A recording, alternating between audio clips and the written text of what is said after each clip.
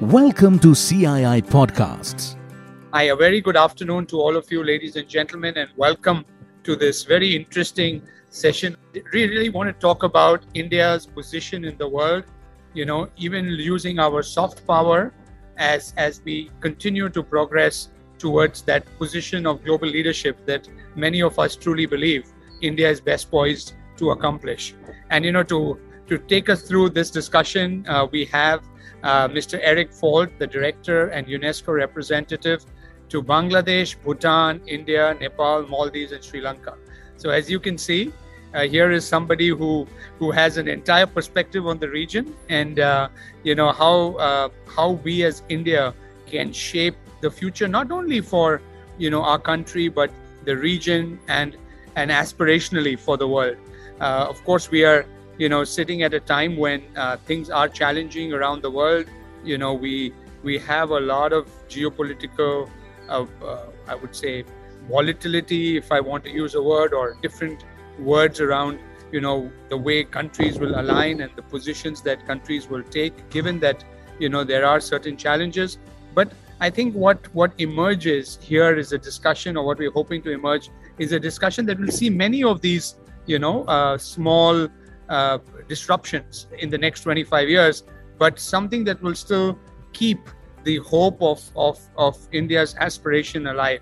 And it's Eric, you're the first person I think who has got a good regional vision, but based in India right now, looking at India from a different lens, and really look forward to your engagement. As you're aware, we are celebrating the 75th year of Indian independence. CII has played a key role in shaping a vision document, that is now being used extensively by the existing government as a part of its Azadi Ka Amrit Mahotsav, where we're not only celebrating what India has achieved, but also using this as a stepping stone to identify and reflect, where are the gaps, what can we do better, how can we accelerate the change of progress. So we're at a very opportune time in that sense, and in a setting that is really going to be 2022 and beyond. So so look forward to a very engaging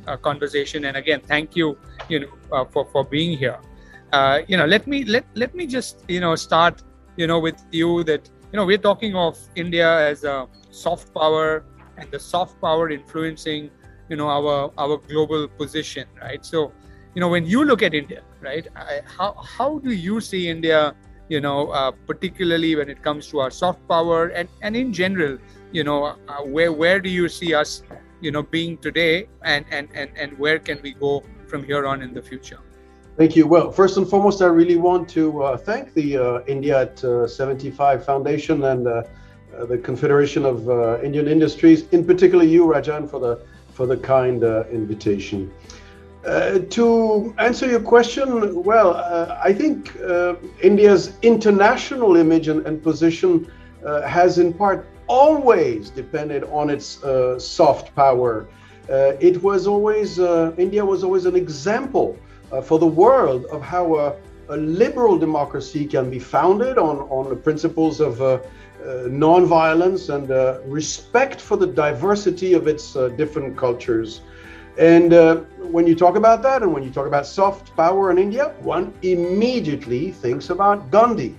And perhaps here I have to talk about my own experience and tell you how from a very young age in my school books or in the books my parents told me to read, Gandhi was a central influence. Sometimes I don't know if the younger generations of Indians realize, but Gandhi around the world is this extraordinary influence. For me, again, when I was 6, 7 years old, I was told to look up to Gandhi. I was told to look up also to Martin Luther King and later Nelson Mandela. But that's it. These, aside from the historical figures that I was also told to follow from my own country, I come from France, these were and remain the central figures. Gandhi is very important and defines in many ways the soft power of India. And this is something that, in my view at least, should not change. and be cherished in a thousand ways. When I think a foreigner thinks about India, he or she also thinks about its multiple languages, its rich literature, its culture, its cuisine, of course. And India has, as I said, always had considerable soft power resources to use to enhance its global image. So what I want to say here, and I probably will want to repeat it in a variety of ways, is that the world wants more of India. And when I say that, it's more of India's soft power, indeed. And to answer your question fully, I know that in 2047, when India reaches 100, it will be a momentous occasion for all Indians, because it will signify 100 years of freedom and independence from colonial rule. But it will also be celebrating 100 years of the country running, as I said at the beginning, as a vibrant, pluralist democracy. And this is an example for the world, and I really hope that this image will continue to dominate the image of Gandhi in the background and the image of India as a pluralist democracy. There's no doubt in my mind that India is going to continue to play an important role, and I hope an increasingly important role to foster peace, because yes, we also from abroad often associate India's soft power with the notion of peace, again because of Gandhi. And this must be true at the global, regional, sub-regional and local scale. I look at it in a sort of a holistic fashion, but obviously because of my current mandate as the director of UNESCO, I look at it also from the perspective of what India can do in education, the sciences and culture, which are central to UNESCO's mandate. But I am certain that in the next 25 years, India is going to play an even bigger role within global politics in general. But I'm sure you'll want to we want to touch upon that later in our conversation. Yeah, no, absolutely. It's interesting that you bring about Gandhi, right? Because I think if we do a survey globally, probably that's one icon from India that stands out. And I think the impact that Gandhi has had, or the influence that he has had in people making choices.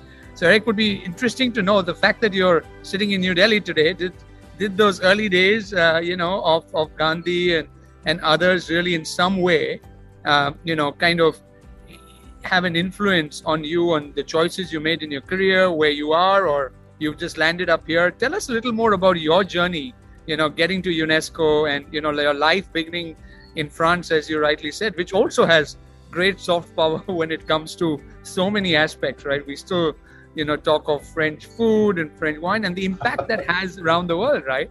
Yeah. So share a little more about your own personal journey. Right. Well, I don't represent France. I represent the UN, but I am from France. So, of course, this has been a defining influence in my whole life.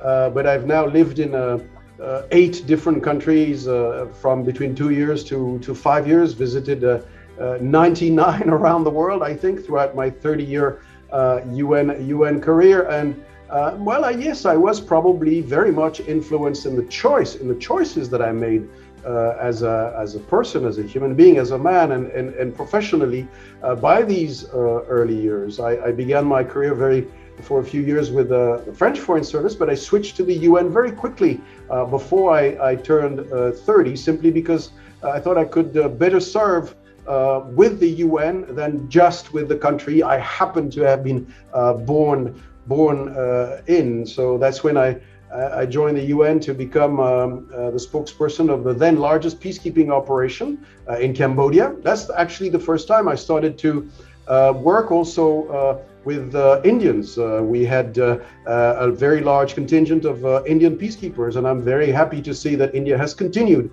this practice, which started back in the early 1990s. It's a very important part. I don't know if it's a soft power or other, but it's a very important role that India is playing by being so active in peacekeeping operations around the world. I moved on after Cambodia to Haiti, where I again worked with Indian peacekeepers and also Indian civil servants who had been deputed to work with the peacekeeping operation. To make it short, from there I worked in Iraq for the UN, in Pakistan. I was based in Nairobi for 5 years with the UN Environment Program, then in New York, and then I joined UNESCO. So I've had a sort of a varied career, but India was always there one way or the other. Actually, I probably should have started with my youth, because one of the entry points for me to dream about India was one of my uncles. My father's sister was married to a Kenyan Indian Kenyan and he always talked about India, where he returned fairly frequently. So that has been sort of in many ways a thread in my life, and it's very important to underline that aspect, perhaps, in answer to your question. Yeah, no, I think having this diversity and this exposure, and actually being involved in those countries far deeper, thinking through how change can be brought about, on the ground using multilateral kind of networks is indeed a thing that has helped shape the world to a large extent to where we are. But looking forward by maybe looking back, if one were to look at that, right? I mean, I think where we are today, if we were to talk about our current situation in the world, and really what do you think are some of the of course there are so many great things that have happened, but some learnings that you think from a geopolitical aspect, from the way we look at policy, and really how do we leverage some of that learnings or knowledge as we move forward, as a more united world that's going to take on many challenges that we face as a human race, rather than looking at challenges amongst each other. It's interesting that you ask this. I mean, I've been exactly, by the way, 4 years here. I arrived on the 25th of May to take up my position 4 years ago, and I've had a chance to reflect a little bit on India itself, to learn. I mean, after 4 years, I know a little bit, but I also know that I will never know very, very much. But I do see for India a number of challenges and, of course, a number of opportunities. The first challenge and opportunity is related to youth. It's become already a cliche now that India has the largest youth population in the world. It has overtaken China. That's great.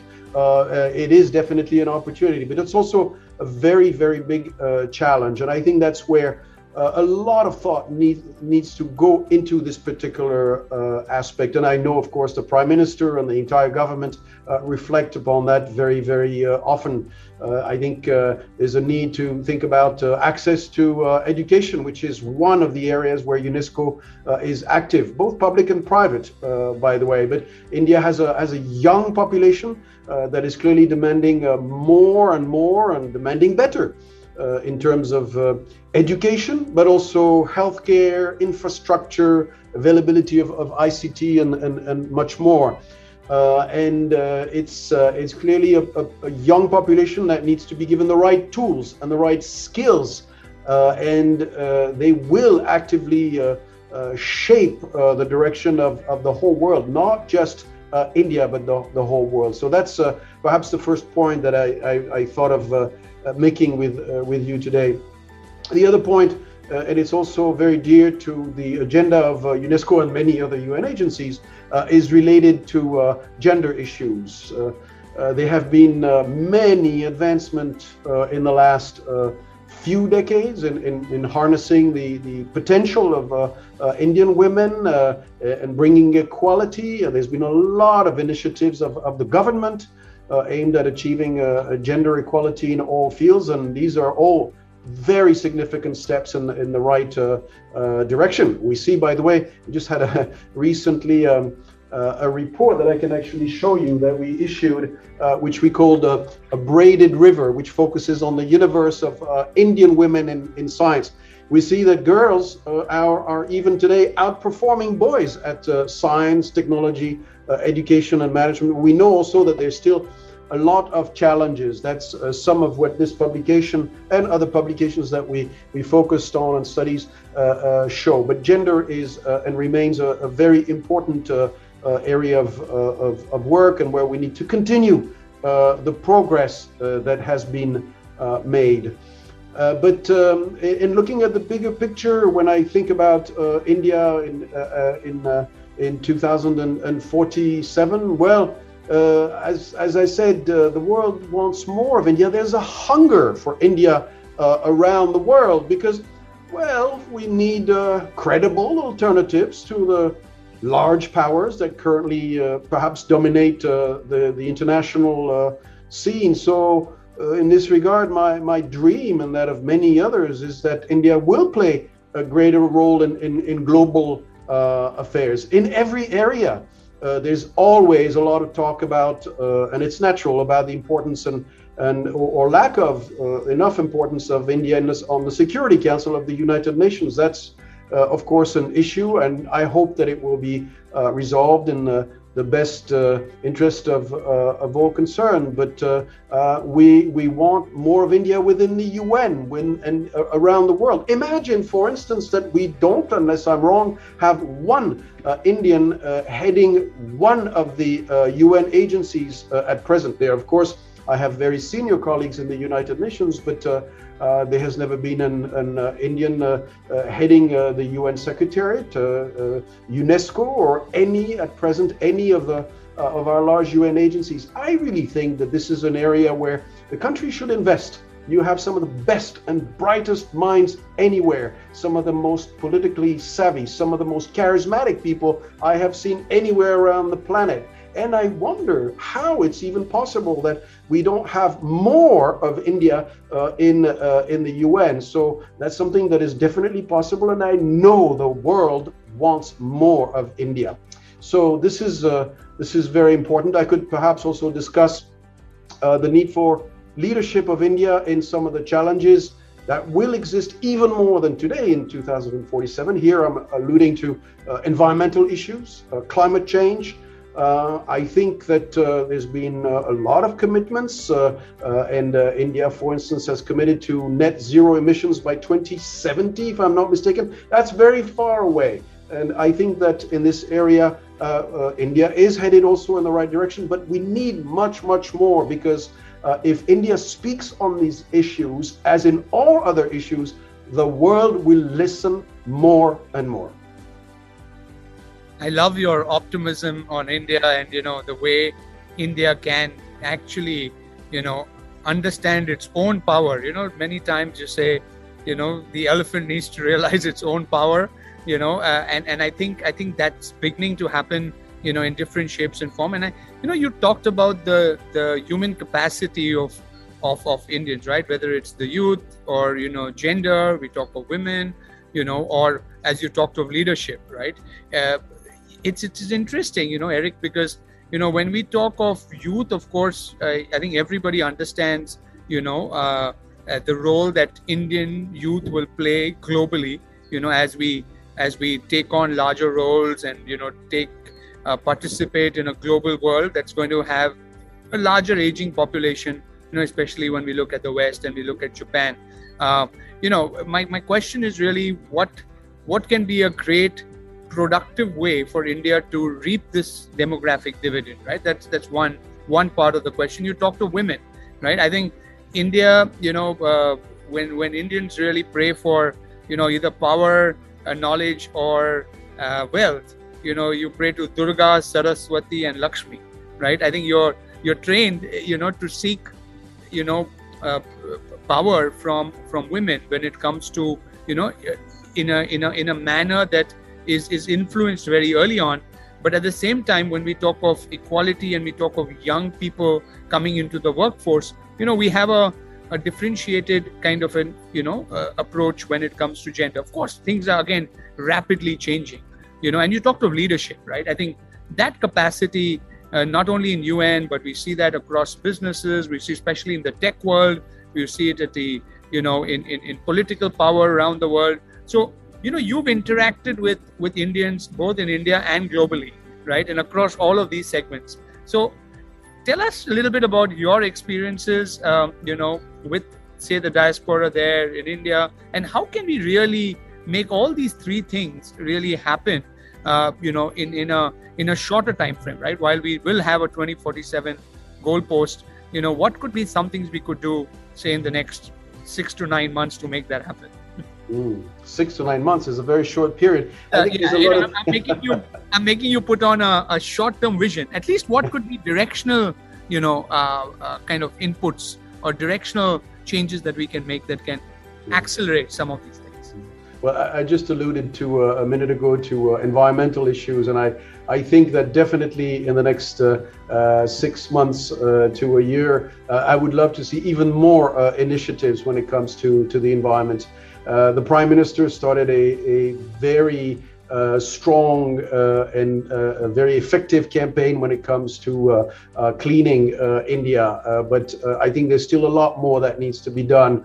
I have traveled around the country and I really would love to see, a quicker implementation of the ban on plastics in India. This is one of the main simple but main environmental issues. And I think in general, sometimes I regret seeing the landscape marred by pollution and other issues, which with sheer determination of the Prime Minister could be vanquished in a very short period of time. So issues related to pollution are very important.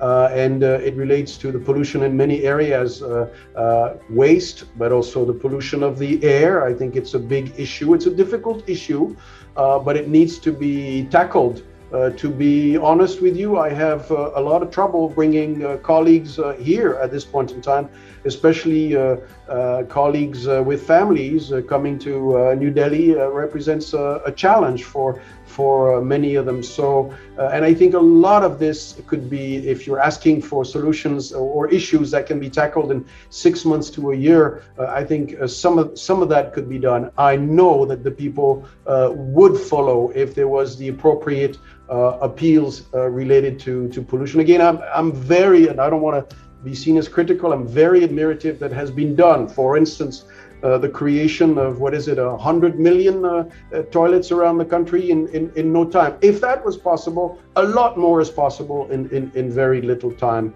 And I think in that area too, India can. That's the main message that I have. India can.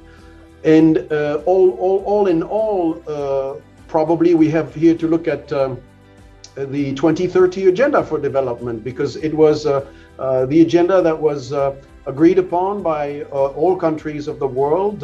It's the first time ever in the history of humanity that all the governments, all the countries of the world came together to set 17 common goals that are referred to as the Sustainable Development Goals in pursuit of a more ideal world.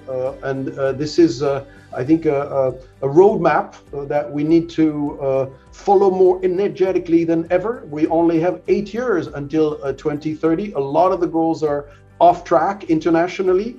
And obviously the COVID-19 pandemic has not at all helped in this regard. But we're not living in an ideal world, but an ideal world is a far-fetched idea. But I think it's possible if we work together, and India definitely can help provide a lot of the leadership needed. The quote-unquote traditional leadership that we have seen when it comes to big ideas has changed, is shifting. We need alternatives. We need a different way of thinking, a more spiritual way of thinking, probably. And that's exactly what India's soft power is all about. And that's exactly what I'm saying when I'm saying that the world needs more of India. Yeah, you talk of spirituality, you talk of yoga, you talk of, concepts like this that India has really been able to, take out to the world. So if we were to look at, and even sustainable development, respect for nature, environment, Eric, is somewhere ingrained, right? If you go back to the culture of India, you go back to some of the readings and etc. that has influenced this culture over several centuries, one sees that these are all ingrained. How can India use this in shaping its foreign policy, right? I mean, you just talked about a moral fabric. You talk about, ideal ways to mainstream sustainability, right? India being a voice that can influence others, right? What can be some concrete actions? Because I'm sure as UNESCO, and at the United Nations, you're able to identify, a very clear, actionable steps that you think, not only governments, but even citizens of the country can take. Because, an India of 100 is not going to be realized by a few people thinking of what India will be. It actually ties and binds the aspirations of every single stakeholder. So how do you see that, shaping up in terms of concrete action? Well, here again, I think India's biggest asset is its youth. India is very well poised to becoming an even more influential player within the global arena and work with its youth in this regard. And here the first challenge is a challenge of education, and I know that the government has very much that in mind. The adoption of the national education policy was a major landmark a couple of years ago. It's very important to put in place the institutional and policy changes required for India to reap its demographic dividend, and that starts with education. The younger population, and equally boys and girls, must continue to be better educated, have access to better health care, and possess all the necessary skills to face the multiple challenges of the coming years. So to have a universal access to quality education is really the starting point. Again, the national education policy was a very, very important step, but much more needs to be done, probably at greater speed. India can help otherwise the world in making sure that it shares its set of values with the world. You mentioned yoga, which by the way is now been declared by UNESCO. We have an International Day of Yoga thanks to UNESCO. It has been inscribed on the UNESCO representative list of the intangible cultural heritage of humanity. That's just one element, but all of these values of tolerance, of non-violence, of respecting diversity, which represent India to the rest of the world, I think are one of its most important assets. They must be adhered to and upheld by and for future generations. I mean, these are not just Indian values. These are values that you share with the world and that you can show how they are practiced in India. So these are values that have been successfully exported to the rest of the globe, and I really hope that these values will continue to be at the core of India's soft power and progress.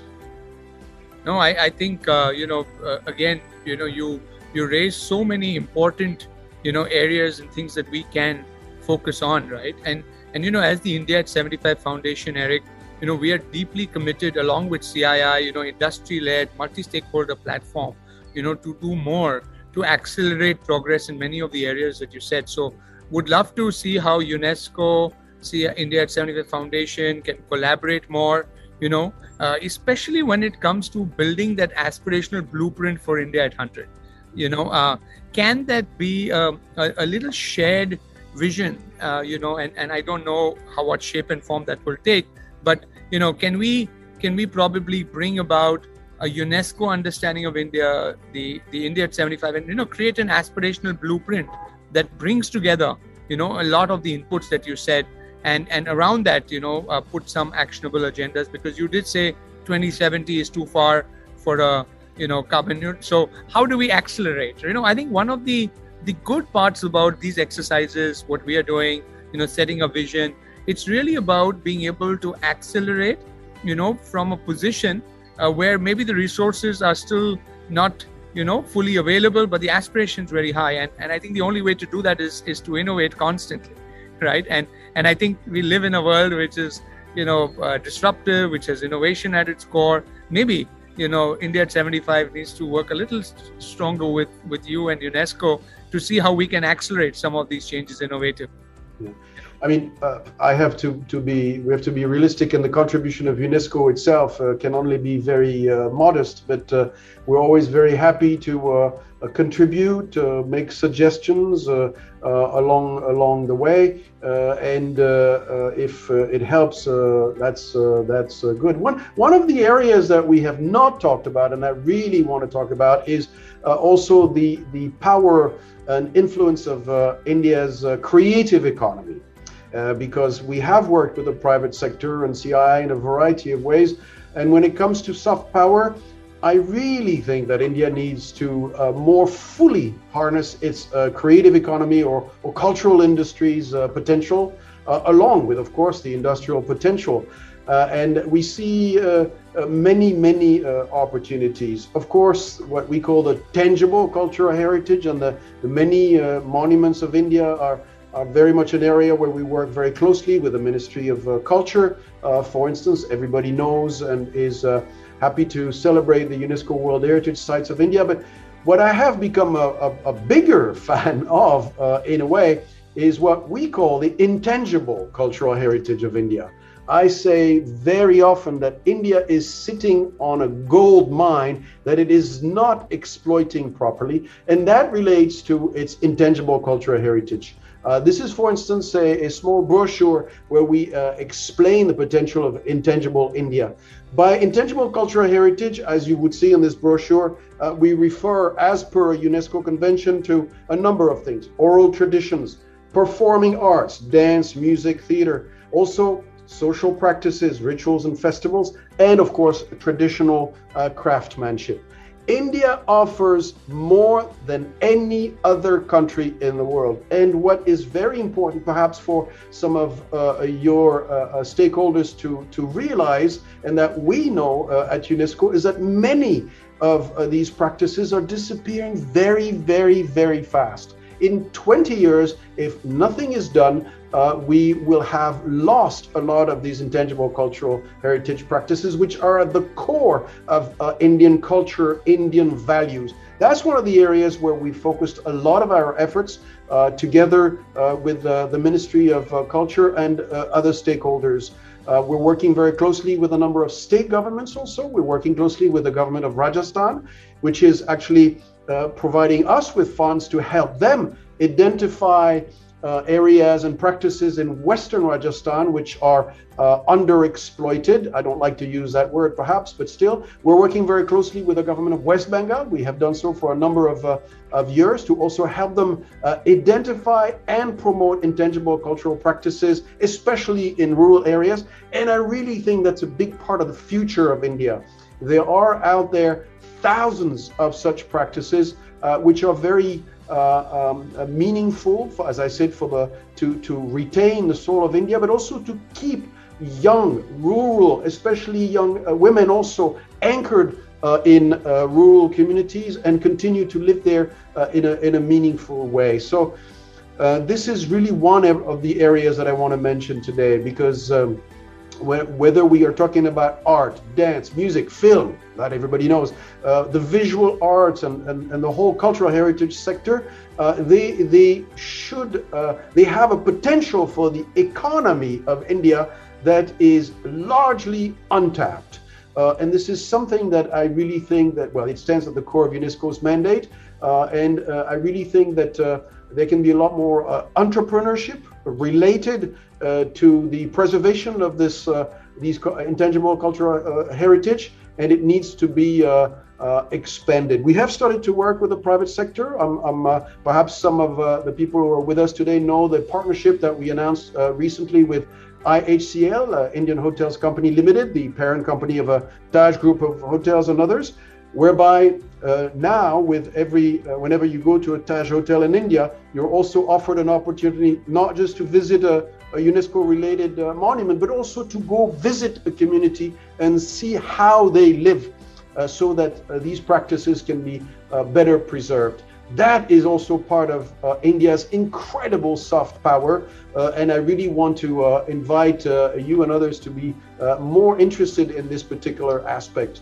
There can be many more businesses that can be related to this, not just craftsmanship. I've tried to explain in just a couple of minutes. We would need more time, but the creative economy of India should be a bigger part of the investment made by the country over the next 10 to 20 years. And well, you were asking for quick solutions. It needs to start now. I'm discussing right now a possibility with the Ministry of Minority Affairs, together with the Ministry of Culture, the Ministry of Tourism, and other ministries, the opportunity to, if we can get all the right approvals, create creative hubs all over the country in every single state of India. And yes, I believe that this is how also we can make a difference by preserving the past and planning for the future generations. I think this is truly that big idea, I think that has come out of our conversation today. And I was, to come to that, but, I think this creative economy and the power of our youth and everyone else to be able to unlock that is so key. And, Eric, because we are in different sets of businesses, but in one of the areas which is around gaming and esports and, the metaverse, we are just seeing that the need for talent that's going to be needed globally, right? I mean, India will be able to shape the global narrative in creative economies, in addition to all the areas that you talked of, art and handicrafts and dance and culture and so many others, but also in new areas which are going to emerge, I think, as new levers of creative engagement by many people around the world. So I fully agree that that's probably one of the biggest areas that India will need to focus on as we move to 2047. We have about 5 minutes left. Our time has traveled fast, but I one of the topics for today is I have a dream, right? I mean, this whole fireside chat is about us, you and us, being able to dream together of a world of a particular type. So when you wake up in the morning, and if you had a dream for a world, right? And of course, India has its role to play in that, a world that you want to leave for your next gen, which you believe will have what it takes for us to have as a human. What do you see? I mean, is there something that I think that there's no doubt that the world is going to, we're going to continue to have more people on this planet for the foreseeable future until it plateaus. So it's more important than ever that we have sustainable development, or perhaps, to use another expression, smart development. Smart development is really essential for any growing economy, and it's important now. So sustainability must be taken as a key priority across all countries, in India, of course, but everywhere, or else the consequences are going to be very, very severe. I'm in New Delhi today, but I'm interacting with a lot of people around the world, and definitely many people I speak to, especially the younger generations, are aware of the negative impacts that of everything we have done so far. They're aware of the climate change issue. We've just gone through an incredibly hot spell here in New Delhi, but it's also, we've had other weather events around the world which have shown, whether it is irregular weather patterns, crop failures, that we are on the brink of a major planetary crisis. So we need this smart development more than ever. I don't like to talk too negatively, because being negative about the future never generates solutions. But it is important to emphasize the need for smart development. There is hope. And that hope lies in sustainable development at all levels. It needs to start with the local and grow to the regional, the national, and the international. At UNESCO, we're trying to promote positive solutions.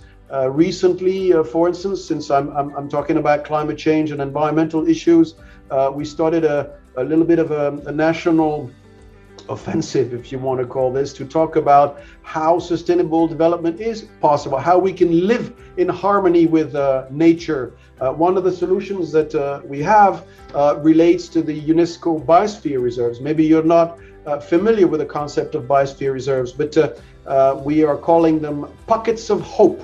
They are large portions of land in India and elsewhere where humans can live in harmony with nature. India at present has 12 such biosphere reserves throughout the country, and they're important to teach us how the people-nature complex can be handled. And this is all part of the smart development that I'm alluding to. We need to make sure, as part of the smart development, that upcoming tools like artificial intelligence do lead to smart development, not to negative results. And I think there is hope. This needs to be nurtured appropriately at the highest level and with the involvement of all. We have seen in the last 2 years, COVID has shown us how fragile life on the planet is, human life first and foremost. We have also seen how we can tackle these challenges rather quickly if we come together, and India played a major role. How technology can help solve situations like COVID, but how technology and smart development in general can provide better education, can provide appropriate information and appropriate solutions for a better future. We really need to turn a corner. I don't know if you have children. I do, and some of them are telling me that, oh, Dad, you really didn't leave us in a very pleasant situation. And we need to give all this young generation much more hope, equally for boys and for girls. That's the key to the future. And there again, I think India holds the key to a lot of the solutions of the entire world tomorrow. And yes, India can. Tell me about it, Eric. My two girls, I have two daughters, and they constantly remind me of my role in helping shape not only their future, but what will be the future of Earth. And I think the next generation, right, building responsibility in them, encouraging them to adapt and adopt a lot of the things that you've just said is going to be a key aspect for this generation to continue to drive over the next 25 years. I know we've run out of time and we have a few questions, but if you're okay, we can just take one question that has been put up here. Really, what's the most common subject of concern in reference in the context of culture for all the countries that you represent, right? How do you see the region and the countries that you represent in the context of culture? That's a very broad question. I think being able to give the appropriate resources to preserving cultural asset is very important, and it should not be viewed as a burden. India offers tens of thousands of monuments which need to be preserved. For that, appropriate funding needs to go to the preservation of these monuments. It's not a burden, it's an investment. Same thing for intangible cultural heritage. I think all of these wonderful aspects of Indian culture need to be better preserved. So not enough investment has gone into all of this at all levels. The private sector can make a contribution. We know that the private sector was tapped to support, for instance, UNESCO World Heritage Sites and other monuments. And indeed, this is an issue of concern for us. But it can be solved if we do it together. When I say do it together, I'm talking about the government, the private sector, and civil society. The world has changed. In my 30 years in the UN, I've seen the world change enormously for the better. 30 years ago at the UN, we were not working with the private sector. We were barely starting to work with civil society. And all this has changed. We all know we have to work hand in hand with one another and pool our resources, our energies, our passions, if we want indeed to have the transformative changes that we need to have. I think that's very important. That's definitely one of the lessons, and it's true in the world of culture as in everything else that we have discussed today. No, so true. And I think it's the future that we talk about will only be as good or as bad as what we do collectively, and what you rightly said, engaging multiple stakeholders just enables, that whatever world we create, whatever India we create will touch upon the lives of everyone. And I think inclusivity, is something that is such a core point in the world today as we move forward. It's been, such a enriching and enlightening chat with you, Eric, and I know we can keep going on, but really look forward to working closer with you as India at 75 Foundation, as CII, and really seeing how we can together shape not only the future of India but collectively a large part of the future of the world. And it's rare that we get an ambassador of India like yourself, who is so hopeful and so excited about what this potential holds. So once again, thank you so much for your time, and thank you for having me. Thank you for listening to CII Podcasts.